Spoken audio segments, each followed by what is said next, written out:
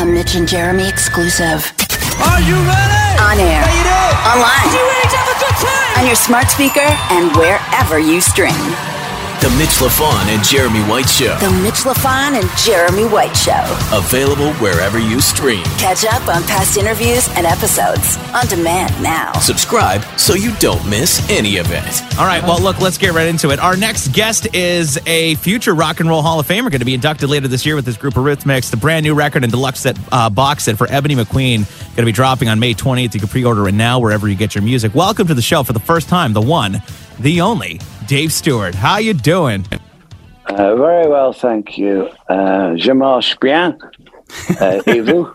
Très, très bien. Ça va très, très bien. Merci. Wow, we're gonna go all French today. We're going to go all on the French. I like that. Let me just ask you real quick. You've been inducted into the Songwriters Hall of Fame way before the Rock and Roll Hall of Fame.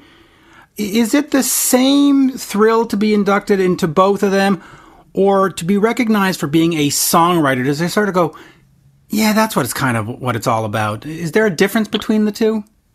Well, personally, obviously, and Danny as well, you know, we are songwriters, right. But we were a live act that performed hundreds and hundreds of shows and a very powerful live act. So I think they're two different worlds, you know. What helps is when you're performing a live act and the songs are great. So right. It's like a double whammy then. But no, we're thrilled about both. You know, when we're going to do the actual induction of the Songwriters Hall of Fame on June the 16th in New York, because of the pandemic, it kept being delayed. Right. So we're going to play there, and then we'll play at the Rock and Roll Hall of Fame. But I think we'll play completely different kind of things. The Songwriters Hall of Fame for me is fascinating because from a very young age, at about 5, my dad built a record player in the workshop. We lived in a tiny house and he had one of those little sheds, you know. Wow. And he made these wooden oak speaker cabinets, and he rode away to Grundig in Germany and got speakers, and he bought every Rodgers and Hammerstein musical. So one morning we all woke up with like blasting, you know, Oklahoma with my dad singing along and me being totally confused as to where the sound was coming from. And but it what is this sorcery? Yeah, it was drummed into my head, these arrangements, you know, till I was about 10, that my dad played every morning and sang along with them. And I didn't realize how important that was in my development as a songwriter till years later, you know, at the beginning of Eurythmics. Now, I always was interested in arrangements as well as the song. And, right. You know, and I think these early things that happen in your childhood, you often don't realize till later on, oh, yeah, that's why I like sort of this so much, or that's why I tend to want to have my meals in this certain way. Right. You know, you kind of slowly fall into, you don't turn into your parents, but there's certain things that you have been instilled into you that, and hopefully you keep the good ones, you know? Right. Yeah. You want to be influenced by the good ones, not the shitty ones. Yeah. You want the good habits, not the bad habits. Yeah, exactly. Exactly. It's funny, though. A lot of artists I find, I mean, the best ones are usually the ones that wear their influences on their sleeves, and that early childhood, I mean, those are really the biggest impacts on you, especially as like in the art world, like those early exposures to good music. Like, I feel like those are the best artists. I mean, the opening of my single that came out today, Ebony McQueen. Yeah.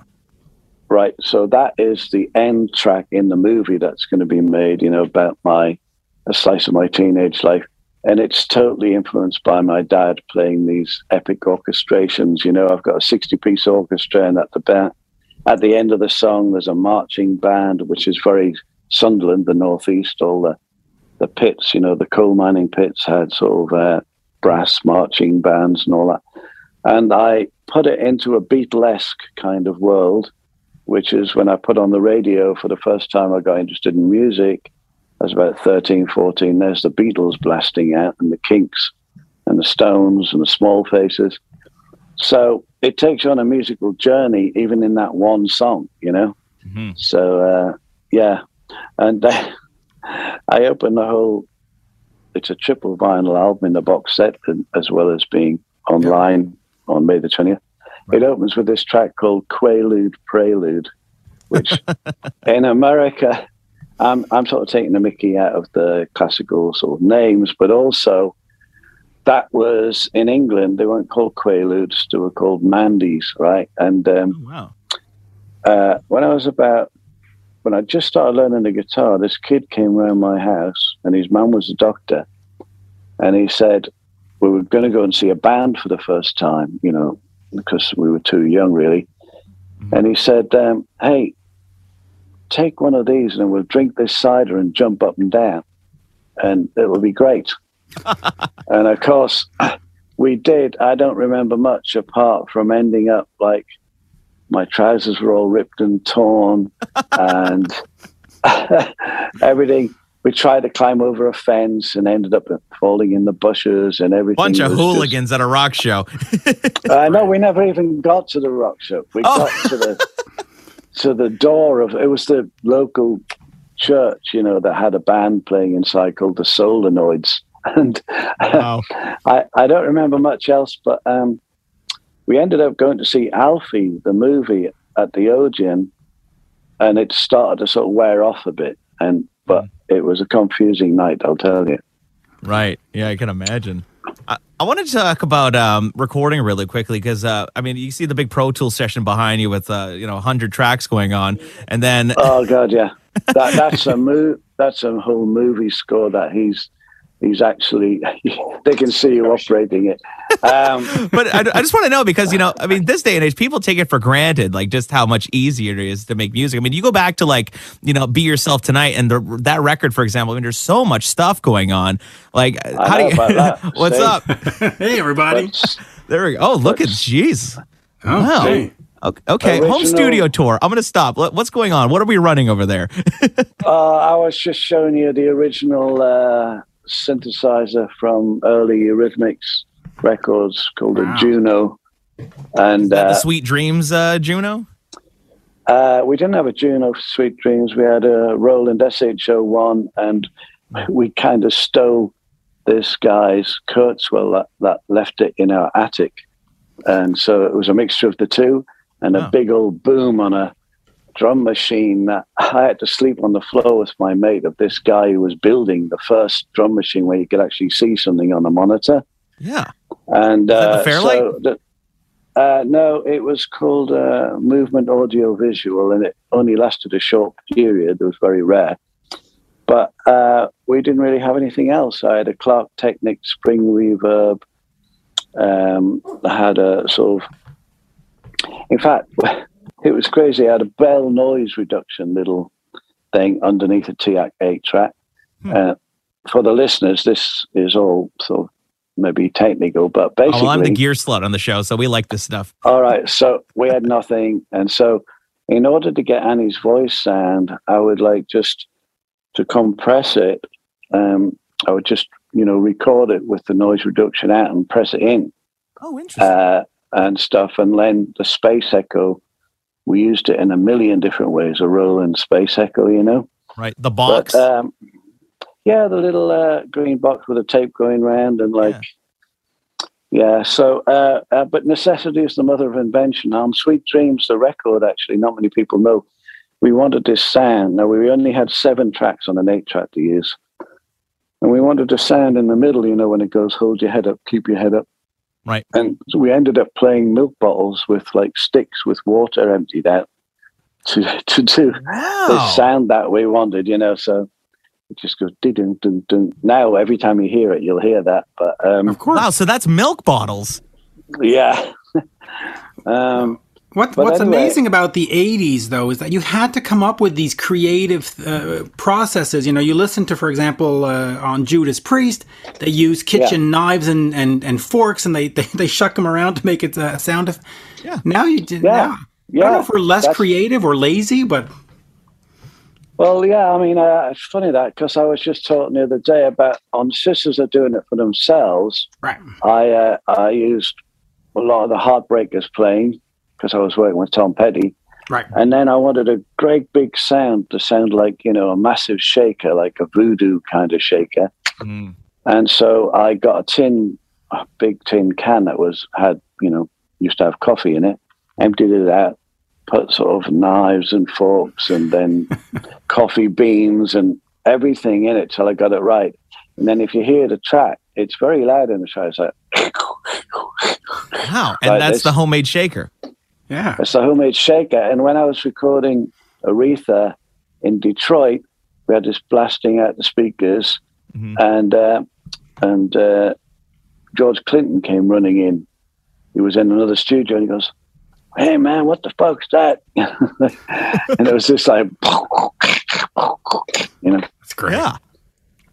Wow, that's amazing. It's true though. I mean, these days you just go on YouTube and rip a shaker if you want, but back in the day you had to make one. Yeah, and Well, so it I was think a we've lot lost more part fun. of the Yeah. I actually on this album, I do a lot of funny things like that. I use kind of like, I suppose, a Wrecking Crew band in Nashville that I've made lots of albums with. Right. Chad Cromwell, who's a great drummer, he plays for Neil Young and all sorts of people.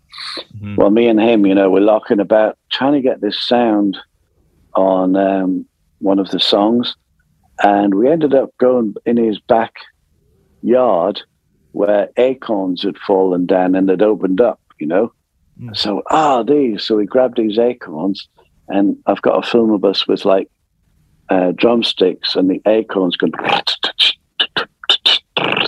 Wow.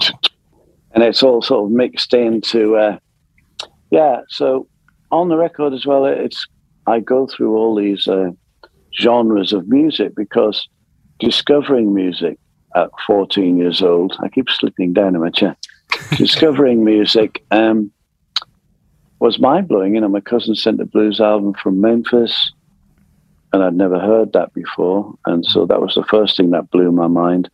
So in the album and in the film, I changed the name to Ebony McQueen, made it a voodoo blues queen. Yep. Yeah. And it's one of the reasons I made Deep Blues in 1990, the movie, to pay homage to these Delta blues artists. But obviously when I realized, wow, this is music, because before that I just wanted to play football for Sunderland. And that's all I did, play football.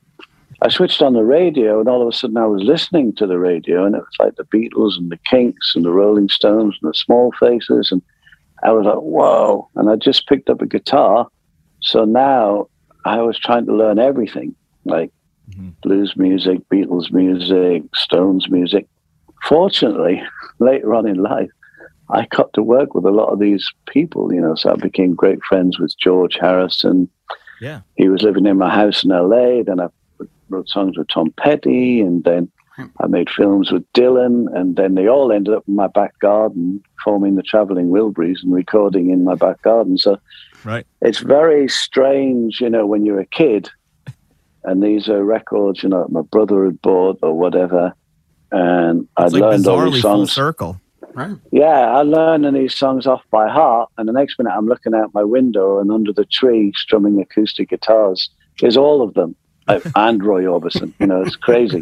You got to pinch yourself. When you grow up and you're listening to those rock bands or sort of the more pop bands like the Beatles and the Rolling Stones and stuff, was that the only thing that you were influenced by, or did you get into the progressive rock with Yes and Genesis and Peter Gabriel?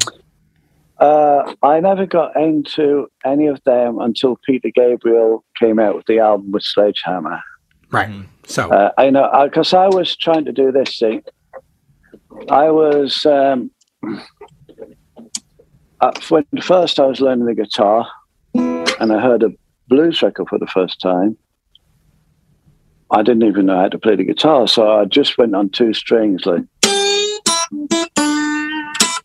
that's all I was trying to learn.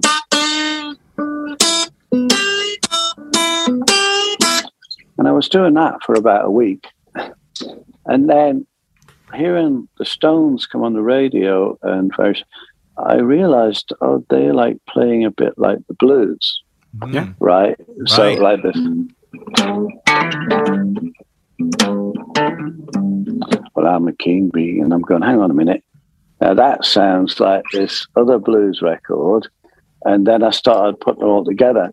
But when I heard Mississippi John Hurt, and people like that, they were finger picking. And that was like a whole weird thing. Like one hand's doing one thing and the other hand's doing the other thing. It's got that. So that was interesting to me later.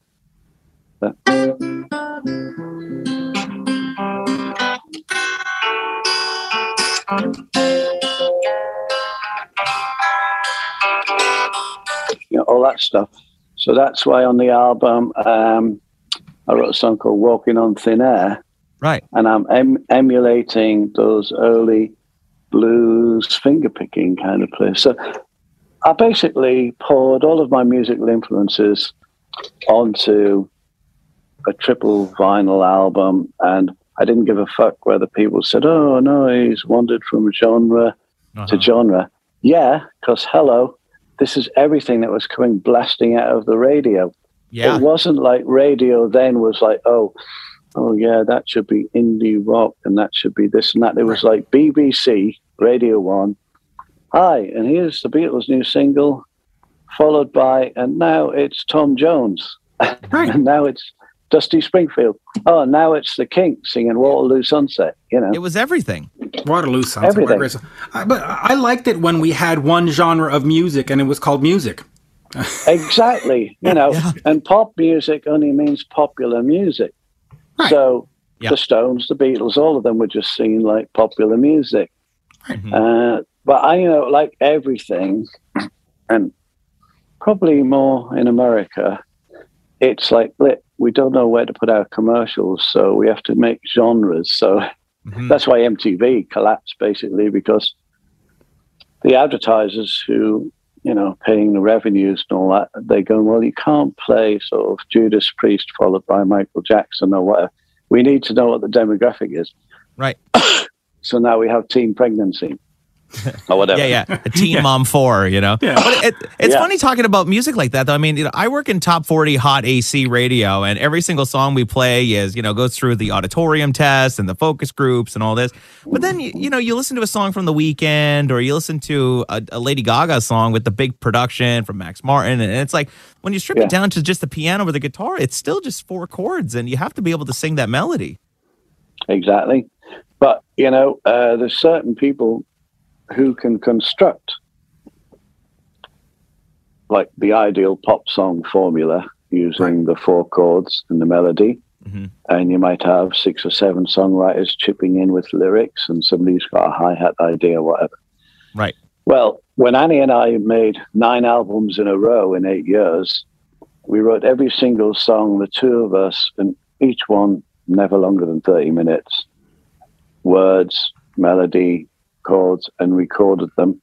And we never ever thought, or we wouldn't have allowed somebody to join in, because it would almost break the bubble, you know, the code, the world we were in. And that's why a lot of them are so emotional. And because we lived together as a couple for 4 years, decided to live apart and then be a duo. So there's a lot of personal stuff in there. So when we had no idea we were going to be successful, but then suddenly we're standing on stage looking at each other with 18,000 people going bonkers, and we're going, oh, geez, they're listening to our story. You know what I mean? Yeah. Well, there's no bigger aphrodisiac than that. I mean, come on. What changed? I don't know. What changed between the Tourists and the Eurythmics? Because you were there with Annie, and you had the Tourists, and you had a couple of singles that sort of worked. But was it just different chemistry? Was it different band members? What did you just learn to write better songs? What changed? Because it was sort of the same core. We didn't write any songs in the Tourists, Annie and I. Right. We were just members of a band that the other guy in the band wrote all the songs. It was like kind of his band, really. Right. And so what happened was that band broke up in Australia. And Annie and I, the whole time we were in that band, when we lived together, we didn't write a song each or together, not one song in 4 years. Then when we decided to be Eurythmics, we wrote like 150 songs in a row, you know. How do you keep track of all those songs? I can't. People have to play them back. If I go to play a Eurythmics song, you know, just for fun, like, at the Troubadour, I used to do a thing, Dave Stewart and Friends every 3 or 4 months for a laugh. And actually for enjoyment. Now I'd say, let's put this Eurythmics song in it. And then Mike, this great friend of mine, MD, I'd go, how's it go again? And he would know, I'd get it straight away. But like, there's so many. I mean, since Eurythmics days, I've obviously written hundreds of other songs, over 1,000, whatever. Doesn't mean to say that that's a great thing. I mean, some people can write 2 songs and they're just the most brilliant songs ever. And right. But I love writing songs on my own and with other people. So I suppose a bit like a painter or a writer of novels, whatever, get up every day. Yeah. I do a certain ritual of things, interesting things. By about 1 o'clock, I'm in,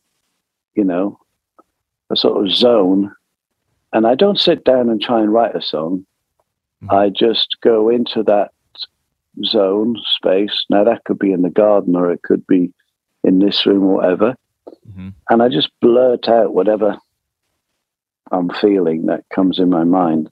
Right. Fortunately, usually it's something that has an interesting thing in it, or it might be 2 or 3 lines that come out my mouth, or some odd chord changes or whatever. And we have a labyrinth of these things.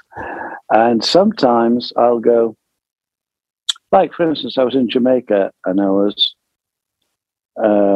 writing songs with Shakira years ago. And then I might pull it up and go, that was a great song, that one we forgot about.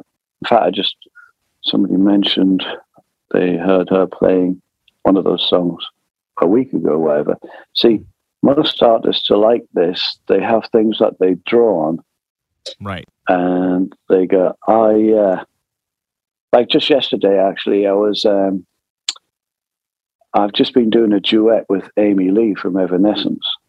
Oh, wow. So, and it's a very unusual thing because I was asked by Adria Petty, Tom Petty's daughter, because when Tom passed away, all the friends did a song for a kind of streaming.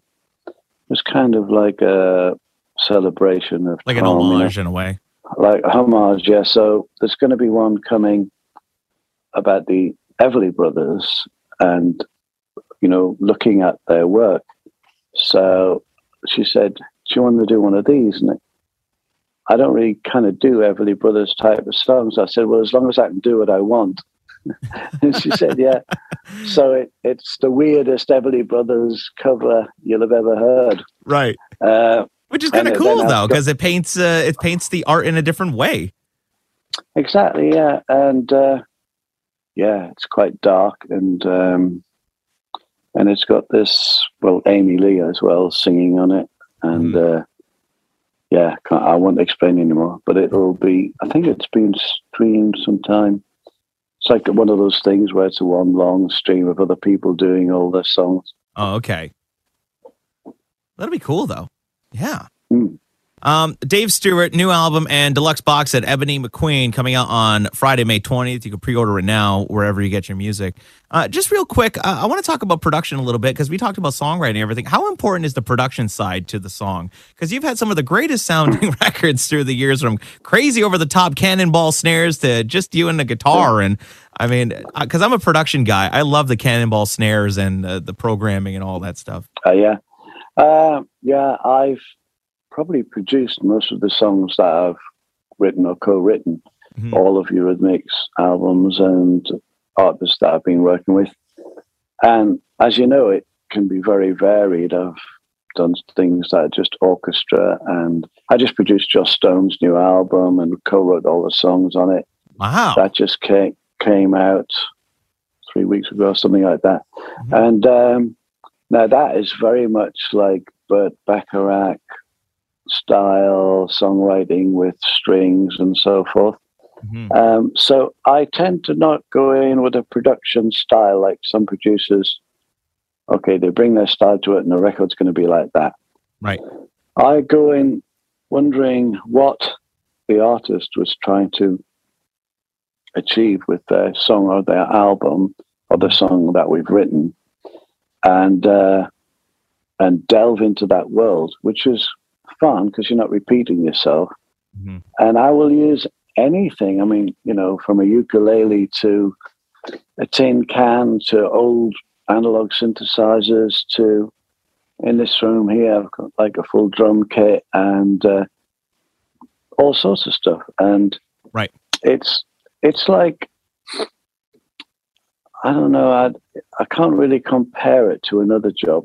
It's quite difficult because usually there's a lot of other stuff going on, either with the band or the artist at the same time.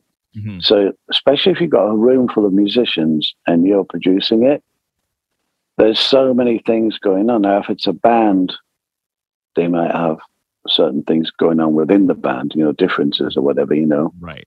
You got to babysit or if there's a solo artist, they might be in tears about something. Or if there's just a load of players that you've brought in, they're all like, talking away, and you're in the middle of it all trying to concentrate on what you're doing. So, yeah, it's a funny job. Mm-hmm. It's like steering a ship, but right. Everybody on the ship is drunk. You know what I mean? And then you just call in Ole Romo to mix it, and then you're good to go. Well, Ole, yeah, I've used Ole quite a lot of the times, sitting with me mixing, and he's an amazing programmer, like a programming genius. But throughout the years, I had a guy called Ned Douglas with me for 20 years, and he could kind of read my mind. And I can't explain really in a short interview about my production techniques, but I have done talks about it at, for instance, Blackbird Studio, where they study engineering, and my friend John McBride runs it. Right, the Blackbird Academy. Yeah, I went there. But I am considering opening up a sort of something about songwriting, in a similar way. A lot of big guys. I mean, geez, everybody from Gordon Ramsay to Samuel L. Jackson, everybody's doing these master classes now. I mean, maybe you could do something like that.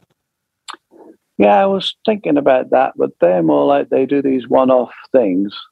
Mm-hmm. I was thinking about something more sustainable even after I'm gone.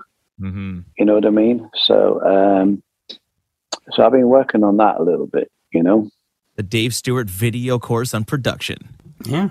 I wasn't thinking of video courses. I was thinking about physical in-person places, physical places, and with other teachers, who it's all about, like, you see, you have to get people to understand that saying something, no matter how painful it is, and putting it into a context. It's all about putting the content into a context. Music, poetry, and put it together is very healing for them and for other people. So the work is not about, like, how do you write songs to have hits, which is always bombarding everybody on Instagram and everything. Yeah. My thing is about how do you express yourself so that feeling, that emotion is out there and you can look at it and reflect on it. And how do you put that into a context where the people listening understand what you are feeling? Wow. That's incredibly profound advice right there.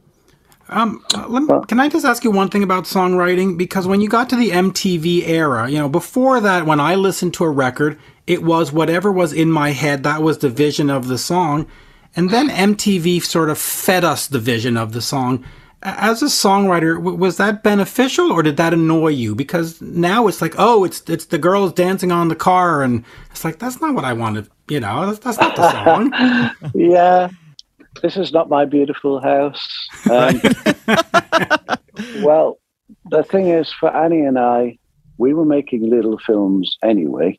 Right. So I would like a story. I would write a storyline like the Sweet Dreams video, right. And it's about the cow comes in the boardroom, showing the sort of ironic sort of madness of boardrooms and stuff. And then suddenly we're with a computer in a field full of cows. And it's very surreal, you know, based on French surrealist movies. We had made that. We didn't even know about MTV. And somebody said, hey, there's this thing called MTV. And we'll send you a film. And we were like, I don't think that. I think they'll think we're nuts. But actually, they put it on, and it had this effect across America that people got into the music, and they all thought the video was weird, and it was. And so we just then continued on this path of like making little, what we call vignettes. Right. We never thought of them as like pop videos. We're just like making this little weird vignette. I mean, the most extreme, if any listener wants to watch it and have like nightmares, is we actually made an album called Savage, and the first single to the record company was called I Love to Listen to Beethoven. And can you imagine how pure label? Annie's not singing on the record at all. I've cut up all this like mixture of heavy drum machine and do-do-do-do and all this stuff. And then the video is Annie acting, saying, I was dreaming like a Texan girl. And like, it is surrealism beyond. And there's things in that video, when you look carefully, you'll see for the first time that are very scary. Right. So I was the one that went in and delivered it to the label, and everybody's there, you know. And here's the Eurythmics first video, because they never got involved. I put it on. There's like total silence, like, like. But it became some of the fans, you know, favorite album is Savage. Yeah. Right. Was that just to sort of show your artistic bent? Because I know record labels get to you and say, hey, you wrote a hit. Like, I used to speak a lot to Doug Feger of the Knack, and he would say, you know, he'd say, my Sharona's the golden albatross. Look around you. The pool, the car, that's all thanks to my Sharona. However, whenever I went into a record company, they'd say, that's great, Doug. We love the new song, but could you write us another My Sharona? We'd really appreciate it. And right? Well, we never talked to the record label about our songs, and they were never allowed into the studio. We just gave them the finished record. Wow. Because they never helped us really, apart from a couple of guys and a very young guy, Jack Stevens, he was probably the youngest kid there, who was going, oh my God, this is great stuff. Everybody else was, they're bonkers, you know. And so when Sweet Dreams was such a massive hit, then that was it. We just didn't tell them where we were. We'd go and make it in a little tiny youth club on the edge of Paris or like somewhere. And then we'd go, here it is. But it would have on it, Here Comes the Rain Again, or Would I Lie to You? Or, you know, so they didn't complain. They were kind of shocked that, wow, they went from this electronic thing to Missionary Man. But what the hell? Right. We're selling millions of albums all over the world. So they can't complain. No. Yeah. And by the way, I saw the premiere of Sweet Dreams on, I think it was called Friday Night Videos. And I was just like, what the hell is that? I remember that very, very well. And of course, Would I Lie to You was one of the greatest songs from the 80s. So, you know. Yeah. Oh, thanks. Yeah. Yeah. Well, they're all so different that we refused to be put in a box, you know. Yeah. Yeah. Well, those are the best artists. Like I said, I mean, geez, you kind of get a mixed bag of everything. And Musical genre, music. Well, yeah, Bowie, you know, he kept changing and twisting, and he'd go from like Ziggy Stardust to Young Americans, and like one's like a soul record. So, he was ever changing right till the end. Yeah. Well, look, we're running out of time. Dave Stewart, new album, deluxe box set, Ebony McQueen, coming out on May 20th. Pre-order it now wherever you get your music. Congratulations on being inducted into all these Hall of Fames and all the success and coming on our little show. No, there's it's funny because there's other ones that obviously in America you don't know about. So we're already in the UK Hall of Fame and the German one and the this and that. Right. But, you know, in America, they always write whatever, Grammy-winning blah, or UK Hall of Famer, Yeah. blah. Yeah. And it's interesting because it doesn't matter if you're the Beatles or the Stones. It'll be Grammy-winning Mick Jagger. But we're English, or we're French. You know what I mean? Yeah. I'm French half the time. I'm married to a French lady, and I used to live in France for years. So Nice. On peut parler beaucoup d'abord. There we go. Yeah. Oui, well, je parle avec tous les mecs ici, avec vous dans la radio. There you go. Dans la radio, sur la radio. Sur la radio, yeah, of course. Nice. All right, Dave. An all-new episode of The Mitch LaFon and Jeremy White Show. Tuesday at noon. Available wherever you stream. Catch up on past interviews, Bonus content. and episodes on demand now. Visit youtube.com/Jeremy White Show. Follow Mitch and Jeremy on Twitter. Yeah, they're verified. @Mitch LaFon and @Jeremy White MTL.